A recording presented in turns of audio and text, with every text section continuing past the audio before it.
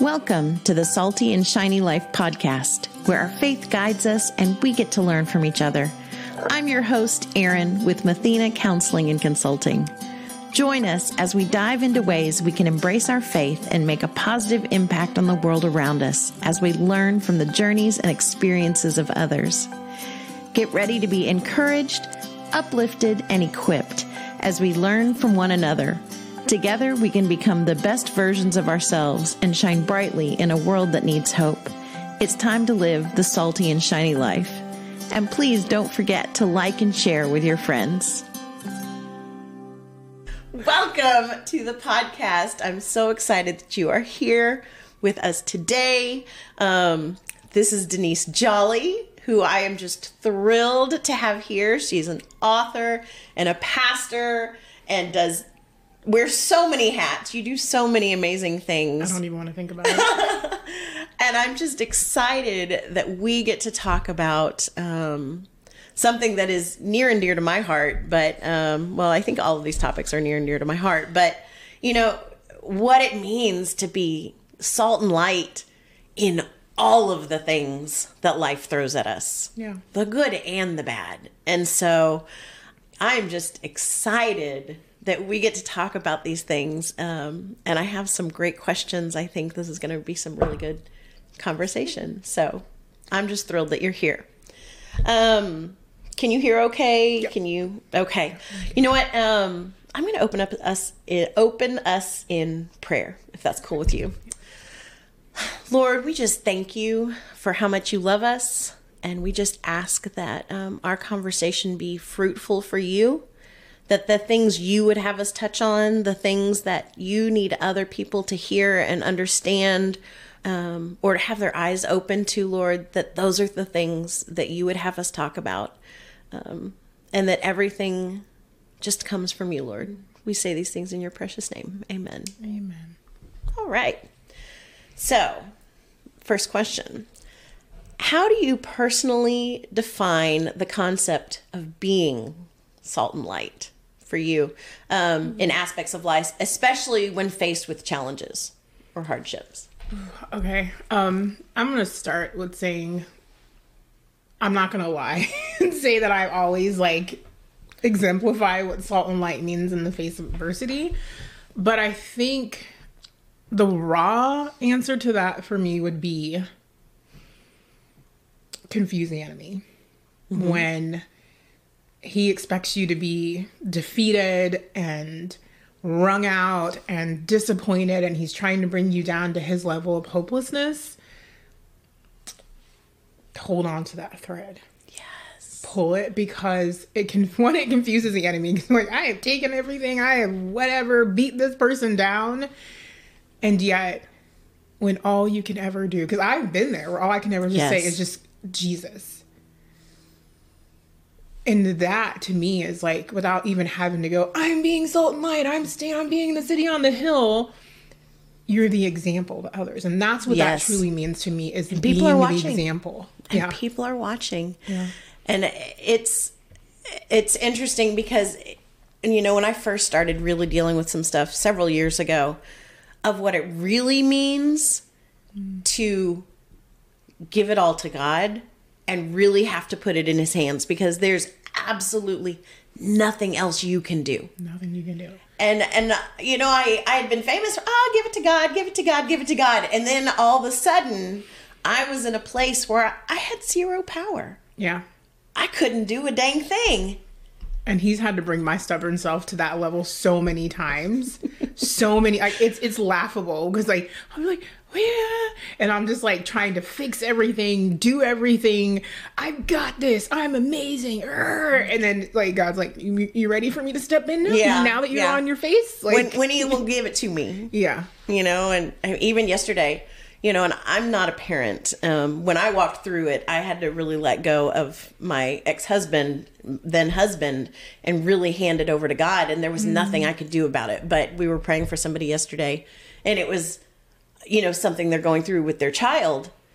And this, I was like, I feel it in a way from what I went through, but I can only imagine when it's your child and you have to say, okay, God, and like I can speak, like part of my testimony is like we went through 3 miscarriages before we had our oldest son. Mm-hmm. And I remember like even that was one of those like come to Jesus moments. And I remember like my best friend at the time just said the simplest words where she was like, you cannot care what everyone else wants you to do. You have to give it to God. And I remember having that breakthrough moment, and we're like, I was angry at God. And I mean, I hadn't opened my Bible in probably close to a year just because of all the hurt and the pain. And I remember just laying in our bed in our apartment, and I was just like that's all, like I just had that breath where I was just like, there's nothing else that I can do. Like she was right.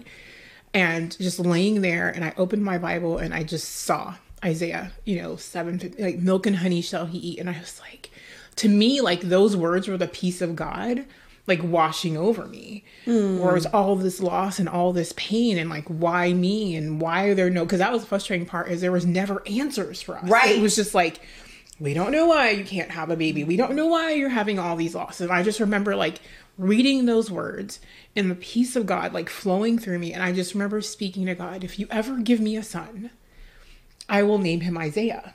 Oh. And then I just said, but if not, you are still good. Yes. And I had never spoken that in my life, like ever spoken that to God. And at this point, I'm like 27, years old. And I just remember like, and I just took a nap. Like, it was like this weirdest, like, I took a nap and my husband comes home and he's like, the Bible's on the bed. I've got drool on my face. And I was just like, I'm okay. And I remember like, cause that day I was supposed to go to like this high upscale, like infertility clinic. And I hadn't gone, and he's like, are you? And I was like, I'm okay. And it was like that moment on, like it was no longer a hyper focus for us. And so we go through all that. We have Isaiah, have Noah, like, no, the kids are like, I mean, my kids are like 17 months apart. So it tells you like how Noah was a shock. And then I remember at like 2, we started noticing things about Isaiah that were like, and like being, in the mental health field myself, like, I didn't want to diagnose my child. I didn't want to admit that things were going on until others said it. And I just remember at the time when he was so severe at like 2 years old that they diagnosed him at 3. Like on his 3rd birthday, we were right in, and I remember that gut punch, and that first reaction was anger at God. Like, how do you bring me through this? Right. And then this happens. And I'm alone. And like, I remember just like, how dare you? And I remember just like sitting there, and I apparently was just so like, when I heard the words, and I remember our advocate at the time, she puts her hand on me and she said, you're going to be okay, but I need you to get help. And as soon as she said help, I literally felt the presence of God, like just upon me. Yes. And God saying, I am here. Ooh, I felt that. Like, I am here. And then it was like that peace again. And from that moment on, I never felt alone on the journey that we are with him with autism. And there were moments where I was like, like I think every parent is like, I have my kid and this is what I want them to be. There were even moments where I had to look back and God go, he is my son and he is how I designed him to be. Yes. And so even just walking through those things where it was like, you gave me this thing and now this is happening. And God is still God. Yes. And I look at now, I can see where I've helped so many others walk through that. And so for me, like, that's being the salt and light, right? Like, where it's not about me, because that's the biggest thing we always have to, like, realize it's not about me. Right. And I think that for me, the way I grew up and the culture I grew up in Dallas, Texas, like the big hair and you can't go to Walmart without the mascara and the lip gloss and all the things. From a fellow Texas girl. Yes, right. I get it. And so to hear, it's not about you. Yeah. Take a breath. I'm walking you through this, and I'm not walking this for you. I'm walking this for others. Yes. I've been amazed. The stuff I walked through, like in my marriage and my divorce and everything, I've had people who've contacted me since then I was around in Kentucky when all of it was going down, and the beginning of of the struggles and what I went through. And they've been like, I go through stuff in my marriage and I think back to watching you, and I'm like, and I'm okay, great. That is Salt and light. Yeah. And I should have brought Kleenex over here. What the heck? We're starting with a bang. I'm sorry. And I think the reality of it too is, and I think that's for me why I share the ugly too, because I could curate my Facebook to look like an amazing view. I'm here. This look at how pretty and look at this pastry and this cupcake and look at my tutu. Right, all the things, all the unicorns and rainbows, and that is part of who I am. Mm-hmm. But the reality is, I cannot be a true disciple of Christ if I don't let people see the ugly parts too. It's true. Because you think, like, it's like Paul literally is like, I am writing you from prison. I love you. You know, as the vulnerability of showing the imperfect. Like, we would love to put forth this. Right. Look at what's happening. Look at the pretty picture. Look at what's going on. And I think back to, I was given a prophetic word not long, maybe 5 months after my ex and I first separated. And it was interesting because the guy looked at me and he goes, this is really interesting. He said, God orchestrated something that was so embarrassing that you would never want to happen. Mm. And it was the divorce. I was like, this is something I never in a million years would like, nope, we are going to make this work. That's what you do. Yeah. And he was like, but God rescued you and you are no longer in darkness. Yeah. But it had to come, the not pretty picture had to come out, and it had to be the real thing. And this is what people need to see so that they can understand that there is healing, that you are lighting the path for others who also need to see, and who aren't, so they aren't sitting there in this dark place going, how do I maneuver in this situation? Right. Because I've had plenty of those places. And then one of the things you just said was like embarrassing. And I remember I am a seminary school dropout. But one of like the few, we had to really dive into like what salt and, you know, and like do the research and what it meant and like Hebrew culture. And I remember at that point, you know, going through my things and I was like, I will not be tasteless salt. Oh, yes. Because that is what the enemy wants us to do, right? Like we're walking through this and we have the shame and we've shed these tears and we've bared these scars. And the enemy wants, you're embarrassing. No one wants to hear that. Ooh, look at you. You're damaged. I refuse to go through the fire and not come out with some flavor.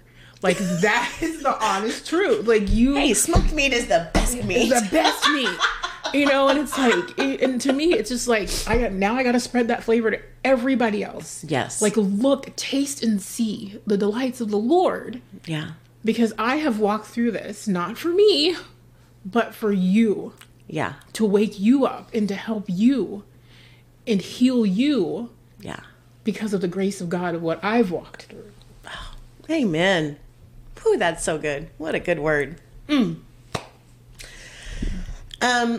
Can you share a personal experience where you've had to rely on your faith to be a source of light and positivity during a difficult time? I think definitely probably when I got really sick, after having my cancerous thyroid removed. I thought I was wearing a mask because I was like, I have to protect my boys. I have to put on a face. But when I finally walked out of the hospital after 9 days, I remember like one of the nurses saying to me, I'm sad that you're leaving because your room is a presence, like it is like a beacon of peace. Oh. And he said, we don't feel that in the hospital. Yeah. And I knew that was from God. And I remember the moment when he put that upon me, like put that literal shield and hedge around me, because it's like, you know, when you're that out of it, like I was literally on death when I walked. I don't know how I walked into the ER doors. Right. And I remember like finally panicking because the hospital was really good at not telling me what was going on until like literally they were like, you're going to ICU. And then I was in ICU and I was literally at the deathbed. I like by the nurse's station. And so when it hit me what was going on, and I was just like, and God's like, first of all, what's the worst thing that's going to happen? And I said, I'm going to die. And he said, and the first face you will see is mine. Right. And then I said, but what about, and I said, that's great. Like, that's good and all, but. Right. Like, Yeah, I had the audacity. Hey, but I've got other concerns here, God. exactly. But it was like, but my boys. And he said, right, you let me take care of this right now. And it was like, it was very authoritative, but it was like very, like, it was like almost like he breathed peace into me.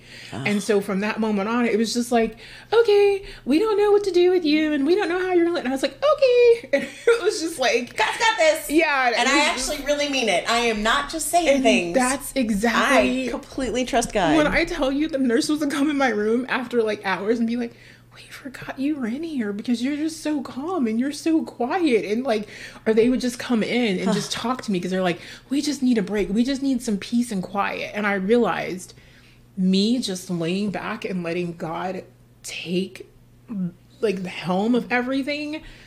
Again, not about me, but it was a reprieve for all the staff, all you were releasing people, peace. Right. And just laying there. And I was like, as long as I had a cupcake and my Starbucks, I was good. I literally, I turned the TV on, whatever I wanted to watch. It was just like, mom vacation, mom, like whatever it was for 9 days. And it was just, it was what it was. In the face of adversity, how do you maintain a focus on God and view him as a constant presence? Again, I don't always do this well. Oh, girl. But I will say one of my tools is definitely my prayer It's a journal. process. It is a refining by fire. Like, yes. When they, that visual of like holding gold and letting it drip and purify, like, but I think that journal, because I can go back and look from like prayers and things from years and years past. And I go, okay, God, you did it before. We're going to do it again. As I've walked through, the last 6 months have been, very tumultuous for me in different ways. But I have, what has walked me through it is going through and remembering, oh, wait, this is how you handled it all these other times. Why would you not do the same thing now? Something I tell when I work with, clients, people, whatever, one of my favorite things to tell them to do is to go in and create a God timeline. To put it, I like to keep mine in my computer because I remember things at different times and I'd have to erase things and make it a fit. But you do it in a laptop, you can. Yeah. But to have that timeline and we'll look through it and go, oh, and then God did this and this and this and this. And then I have my prayer journals where when I hear from God, I write it down.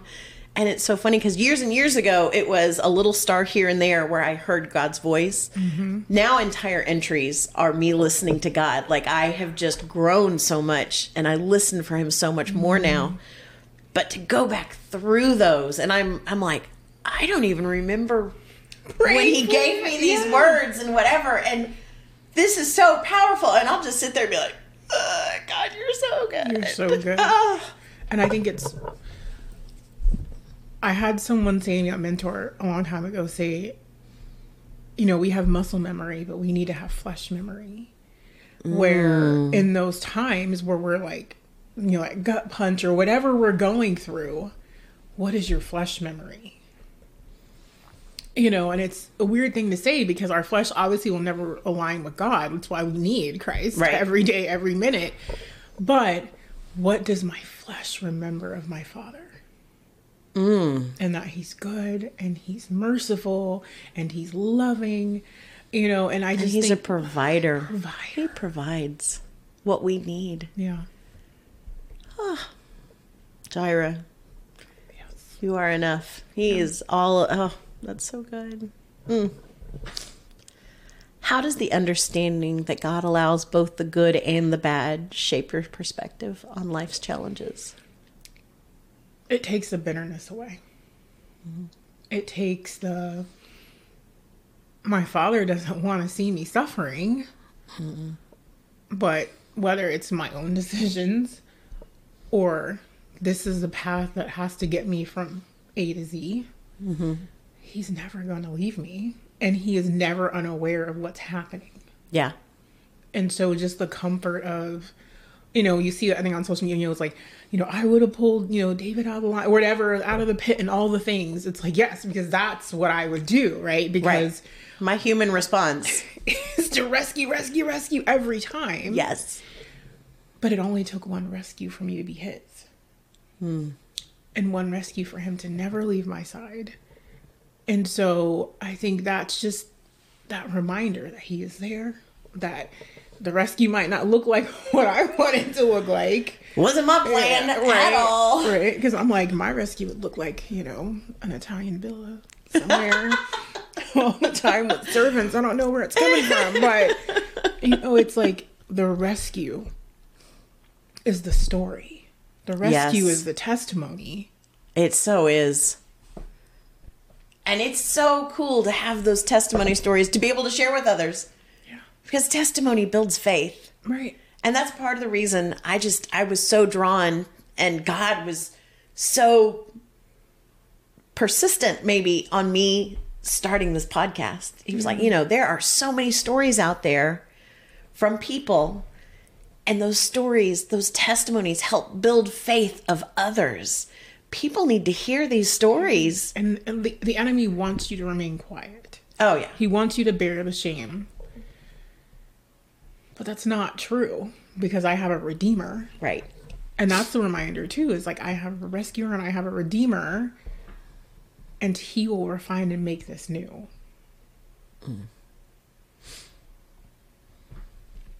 How can you provide practical examples of how one can be a source of light and hope in the midst of difficult circumstances? I will say a big one for me, again, is like that testimony and share your truth. But let others be there for you. Woo. Because that's hard to do. It's hard to do. And I will say, let me preface this, discerning who's going to be there for you. Yes. Because there are many testimonies and journeys that I don't have the same army standing beside me. But you are a blessing when you let others bless you. Yes. You build trust and community when you let others bless you and stand beside you. And I think people say blessing, it's not always in handing you a check. It's the friend coming over and cleaning your house and sweeping your floors when you have no energy to get out of bed, or the friend driving you to your doctor's appointment, or the friend where you can just text them and be like, I hate everything. And they remind you, you know what? Maybe we start with a shower. When's the last time you showered? Yes. And to help you pull out of that place. Right. And you don't, sometimes like you get so in your head, you don't realize how low you've gotten. Yeah. And it's like that reminder, right? Like Moses, as great as Moses was, he still had to have people lifting up his arms. And so I think our weakness is a way to invite God in. Yeah. And so, you know, those are the things. It's like, realize where you are, recognize that God needs to be right next to you. Whether that's you're praying in your work. I mean, there have been times where I'm not going to pray. I'm just going to be stubborn. Fine. Turn on some worship music. But when you go back to that, letting others bless you, having people, because you're building this army beside you for this journey that you're on, and then they're going to pray. You can't pray. They're going to pray. Yep. They're going to remind you of who you are. They're going to remind you of who God is to you. Rest. We are so, I know I'm awful at it. Like I can't stop. Well, part of their culture is all about doing more is good. Yes. And it's confusing, and you must be lazy if you're not doing. Do it, but scripture tells us, you know, like when Jesus faced one of his biggest battles, he was gone. Yeah. He was gone. Getting, you know, ministered to and cared for. And I think what makes us think that we are above that? Right. I'd say another one is staying in the Word. And that's not something I want to do in those moments at all. I don't. And I actually just said this. I had Jaquel on and we were talking about it. And I said, you know, in those moments, my thought process, which is totally of the enemy, is I'm going to read something totally irrelevant to what I'm feeling right now. And that is just about never the case. Like God still shows up in something. He sends me to the right place to read the right thing. Amazing. Even if like it just like those moments where it's like has nothing to do with you're going, but it distracts you because there's like a word of knowledge or this wisdom you have gained. I've read this piece of scripture 80 times, but now 81, and I'm, God, like, you're downloading this wisdom because I sat down and I was still for a moment to hear your voice and hear your word. Yep. And now I have a new battle plan. Which also brings me back to the journaling. Mm-hmm.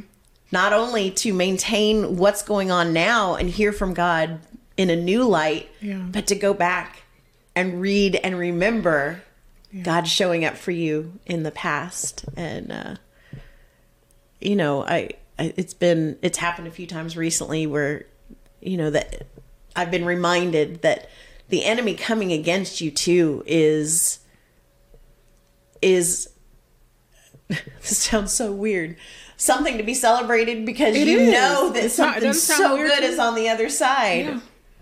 And I think people need to understand, like, we were not placed here for it to be like rainbows and whatever. Like, as much as I love whatever it is, but it's like, if you are not facing adversity, you need to look at what you're doing.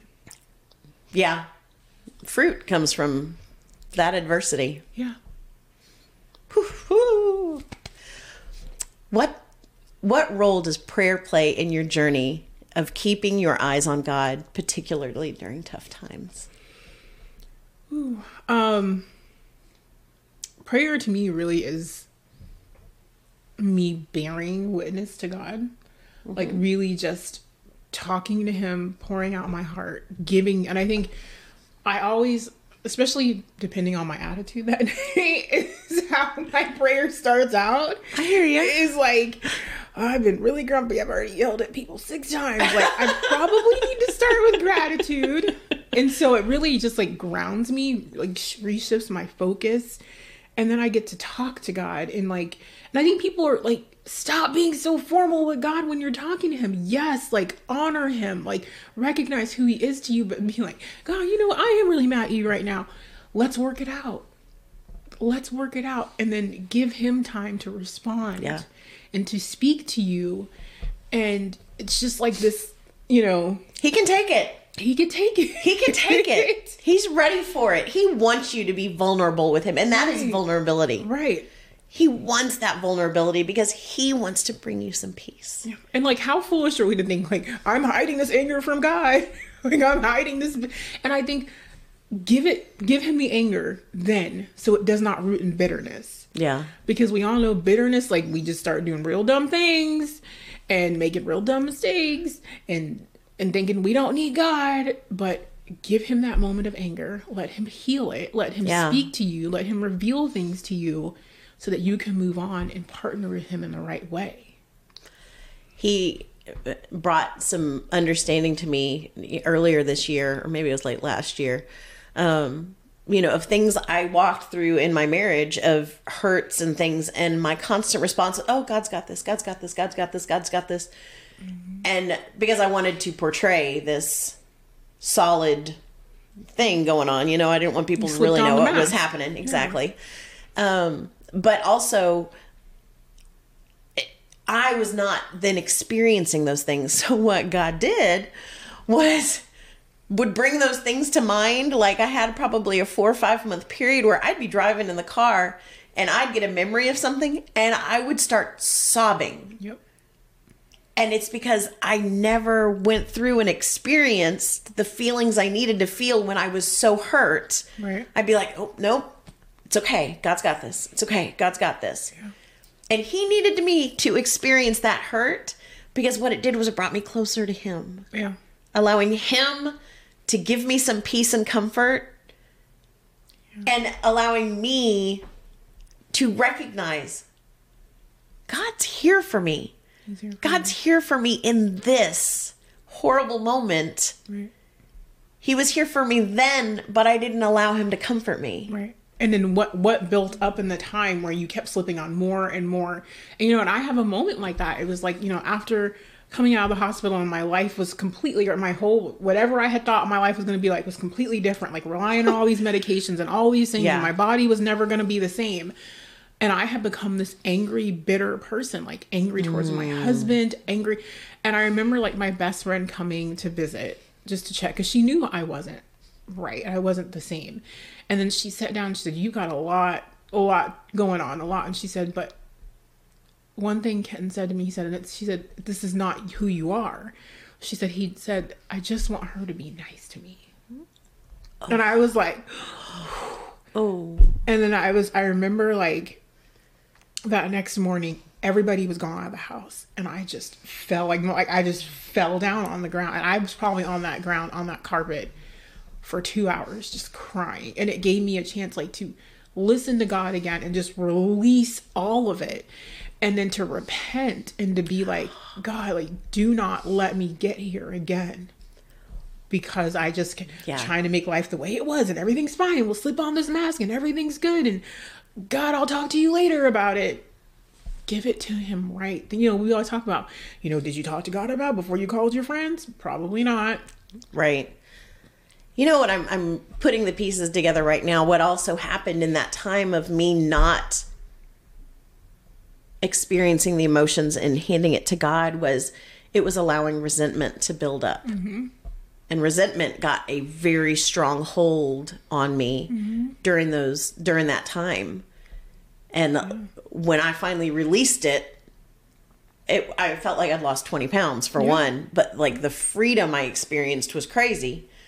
The weight lifted but it's giving the enemy a place to take hold to slip into sins, you know. And like we always think of sin like these big things, but like bitterness, angerness, like quick to anger, like the opposite of all the fruit of the Spirit, you know. Like my home was not a peaceful place because I was so focused on what had happened to me, right? Me.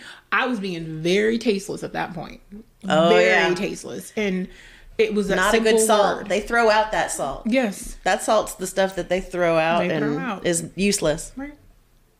Oh, man. How do you strike a balance between acknowledging the difficulties in life and maintaining a positive, faith-filled outlook?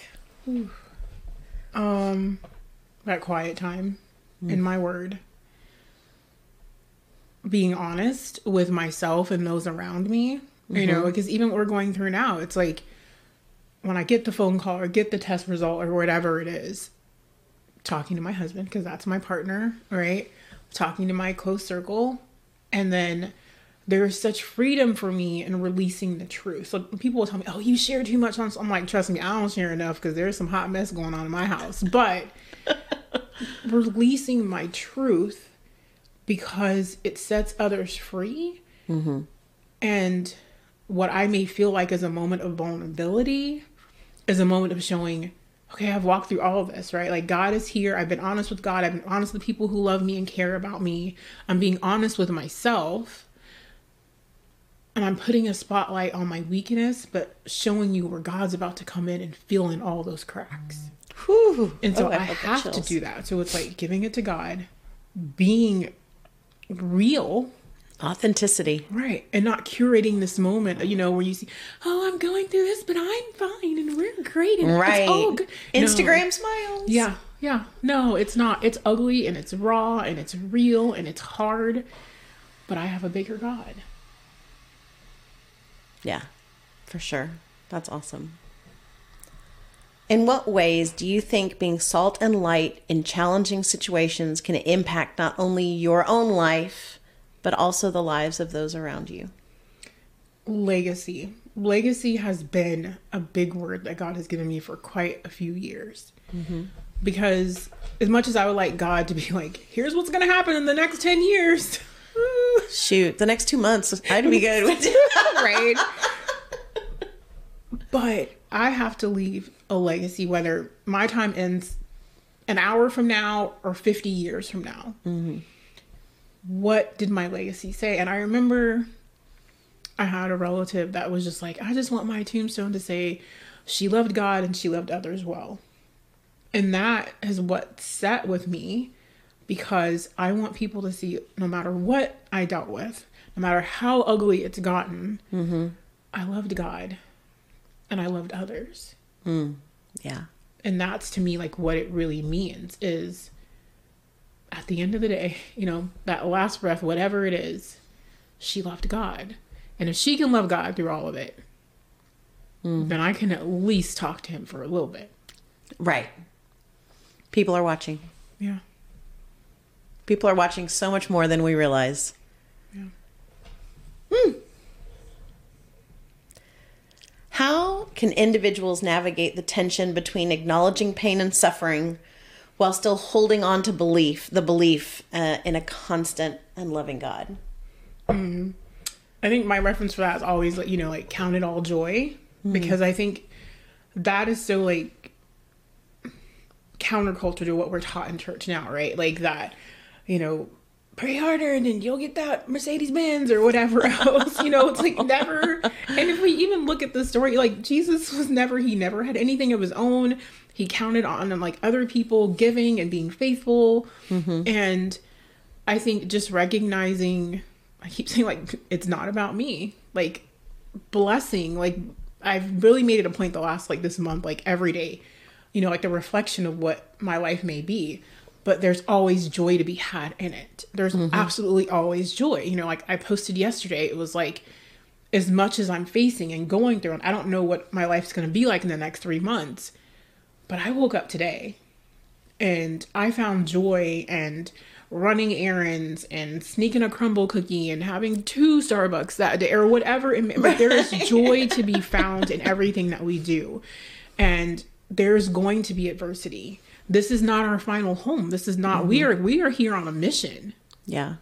And so there's going to be like, please tell me what war has ever been fought where it was, they just went in and it was hung. They lost nobody. Everything was great. And it was fine. And they all came out and it was fabulous.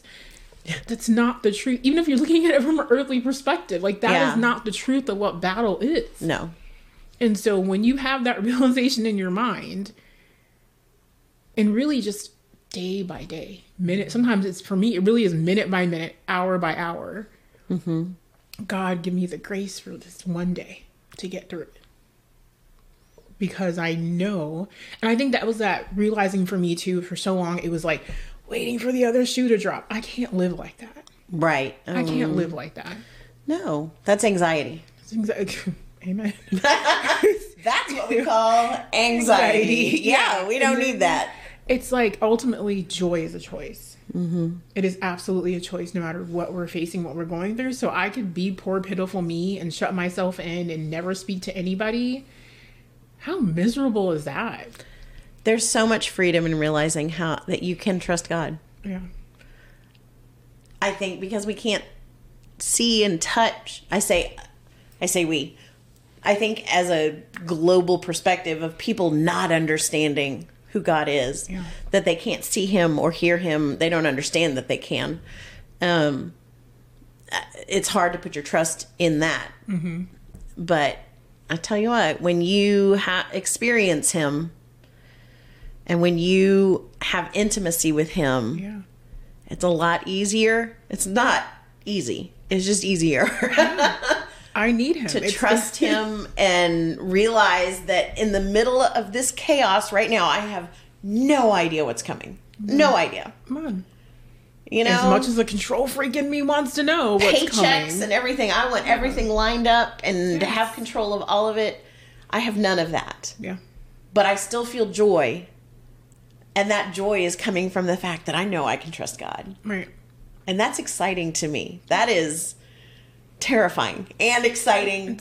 And I have joy. Think about it. Like, think about what you would just miss out on. Oh my gosh. If you chose to just shut yourself in. Yeah. And, it's like that realization of, I can do this my way, which is going to be miserable and awful and ugly. And there's not going to be anything at the end of this. Or I can do it with God. And bring light into the situation. Right. Because really, if you think about the alternative is depression and anxiety and frustration and worry. And as I say those words, the picture on my mind is darker and darker and darker and darker and darker. Oh. Yeah. I don't want that. Like I'm getting scientific, but it's like there is, like, you think about it, there really is no color black. It's just the absence of light. Yes. So to me, it's almost like thinking of like, now I've created this darkness in my mind that only is truly the absence of light. The darkness. It's an absence of light. It's true. I'll bring that light back. We need that light. Yeah. Salt and light. Open up a window, turn on some praise music. Oh, yes. Start some journaling. I mean, you know, sometimes I can't journal, and the worship music is really turn it on. The first step, and that helps wipe away some of the darkness. Yeah. Helps get rid of it. Are there specific Bible verses or teachings that have been particularly meaningful to you in understanding and applying the concept of being salt and light? Or just in general? I was going to say, like, the ones I hold on to are probably going to make no sense to anybody else and why I picked them. It's okay. That makes sense to you. Obviously, like the Isaiah verse from my Isaiah, because I can look back and how I walked, and that was the hope that I held on to. I think this season of life, oddly enough, someone else gave me this verse, but it really, you know, the dry bones. Because there's so many days where Lord, this body feels like dry bones. But then I think, come out of that grave, you know, like wake up. And there are definitely days where I have to choose to come out of that grave. But I think those two are definitely, because that, especially one with Isaiah, I can look back and go, that was the hardest time of my life. Like whether it was conceiving or like hearing his diagnosis. Yeah. But milk and honey shall he eat all the day, you know? And so it was like, that brings me back of, God, this is where you brought me from, the goodness of who you are. And I think just that, the dry bones, and it's like, yes, these bones are dry without you, but you have called me to wake up. Yes. And you're giving me an army to get through it and to defeat it. And he's made you a warrior. And he's walking through every step of it with you. Yeah. Like you're never alone. He's a part of it, helping you, creating that testimony. Yeah. That builds faith in so many others as they watch. Yeah. Full circle. And I think that's really, like, someone out there like, why do you keep doing it? And why, you know, when you're tired or whatever. And I remember someone one day literally just Googled like my diagnosis, and they were like, is there ever a time where you're not in pain? And I said, no, it's just the level of pain that I'm in that day. And I said, I could sit here in my pain, or I can give you joy, because giving you joy gives me, you know, it's like contagious. It's like when someone's laughing, like, how do you not start laughing? Yeah. So I can sit here in the pain, or I can be a light giver. And what does that speak to my sons? What am I leaving them if I'm just wallowing in whatever it is? Because what is that teaching them? And how is that teaching them to rely on God? Oh, yeah. I mean, I have a whole image of them, you know, being able to say, Mom went through all of this, and she was still always a light and, you know, leaned on God and trust. I've just seen, we were in the hospital a few weeks ago praying for patients there, and a man was there with his mom who'd suffered a stroke at some point, and he just kept talking about how amazing she was and how she had always, you know, how she had raised him up and how she had, you know, trusted in Jesus, and like all the, like he just went on and on and on about his mom and how amazing she was, and how that relationship that she had with Jesus had impacted him so much. Yeah.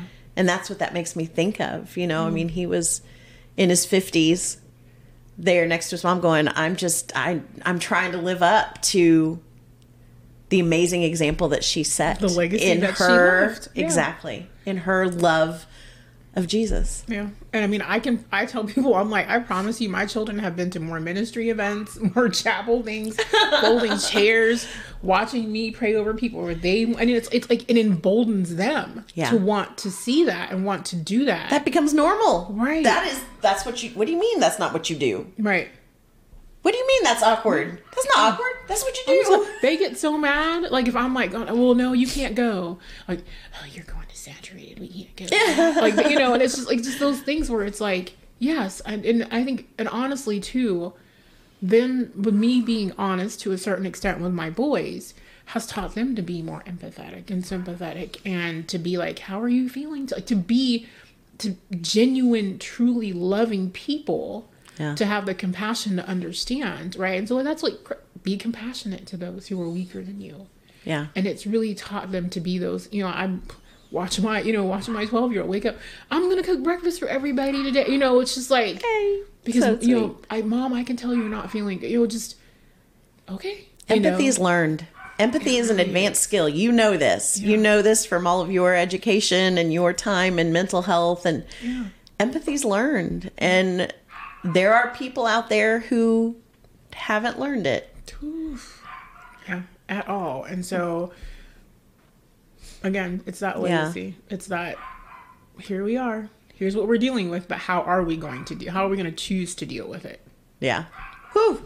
So many good things. And y'all can probably hear my dogs like freaking out. The UPS guy drove by, and that's why I was like, oh, here it comes. And now they're losing their marbles. They are. This is their joy. Serious protectors. So if people wanted to get in contact with you or connect with you, how might they be able to do that? So I do have a web page. It's being revamped, so don't judge me, but it's theglitterfromashes.com. But I am more active on social media. I have a Facebook and Instagram page. I have one published devotional that's been out for about 4 years now. I have one coming out at the end of this month, which is like a year-long daily like devotional. How exciting. That's coming up. And then, I do speaking events, and I plan. And so that was my, fear of like everything I'm going through right now, but God really called me to turn my ministry more into a consulting business, and really encouraging women to use their voice. Amen. I love that. That's so good. Wow. Well, thank you so much for joining me on the podcast. I think there have just been so many powerful things we've talked about here, and anyone who listens is going to come away with, encouragement and wisdom. And I appreciate you. I want to thank you for joining me and my special guest, Denise Jolly, this week on the Salty and Shiny Life podcast. I hope you enjoyed the conversation. If you have any desire to connect with me or ask me questions or talk about anything, you can find me at erinmathina.com, or you can find me pretty easily on Instagram and on Facebook.